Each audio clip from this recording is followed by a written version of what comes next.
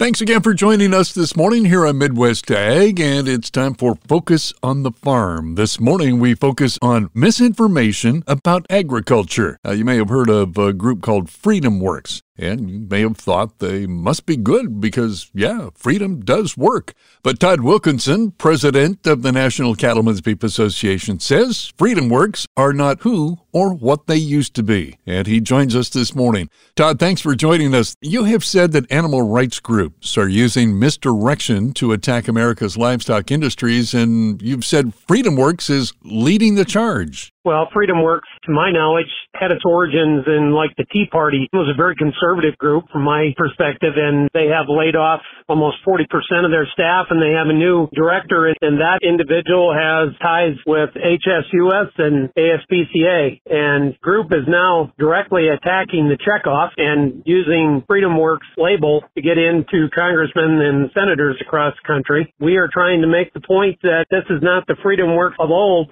This is a group that's directly working with people that want to put the cattle industry completely out of business. Well, I get that, but I got to believe that if they're after the beef checkoff, it's only a matter of time before they go after every other checkoff, and not just livestock. Anytime you have somebody come in and then try and use some credibility that's been built up by an organization over the years and then turn that organization on its head and then attack America's farmers and ranchers, it's just not the beef checkoff they're after. They're after every national checkoff. And we got them hand in glove with Senator Booker and Senator Lee in trying to put everything from beef to Christmas trees out of the checkoff business and destroy the ability of producers to advocate for their own products.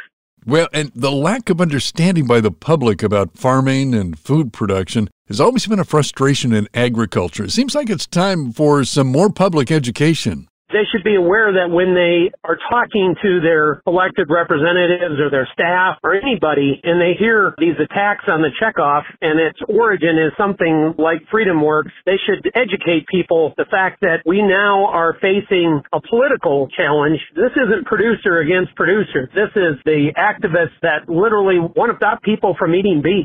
That's the whole goal here. It's not just that they don't like the checkoff, and as a result of that, they're trying to take away the checkoff as a tool for all of these various organizations and try and make their effectiveness less pronounced across the country. And it's just amazing to me that an organization can let its original stance be so morphed into now what is clearly a liberal cause.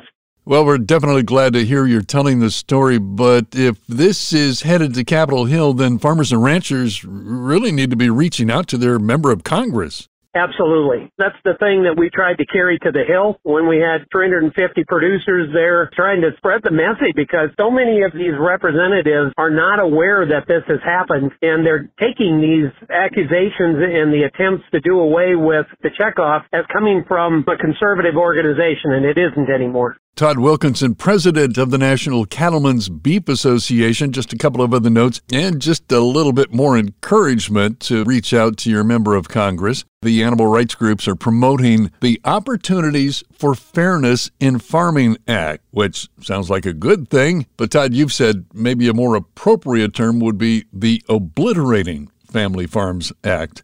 Todd, thanks so much for your time this morning. Sure appreciate it. I know you got to run. Listen, if you're looking for more information about this, you'll find it online at the National Cattlemen's Beef Association website at ncba.org. Stick around, Coley and Kavanaugh, with this week's Market by the Numbers coming up. Podcasts by Federated Media.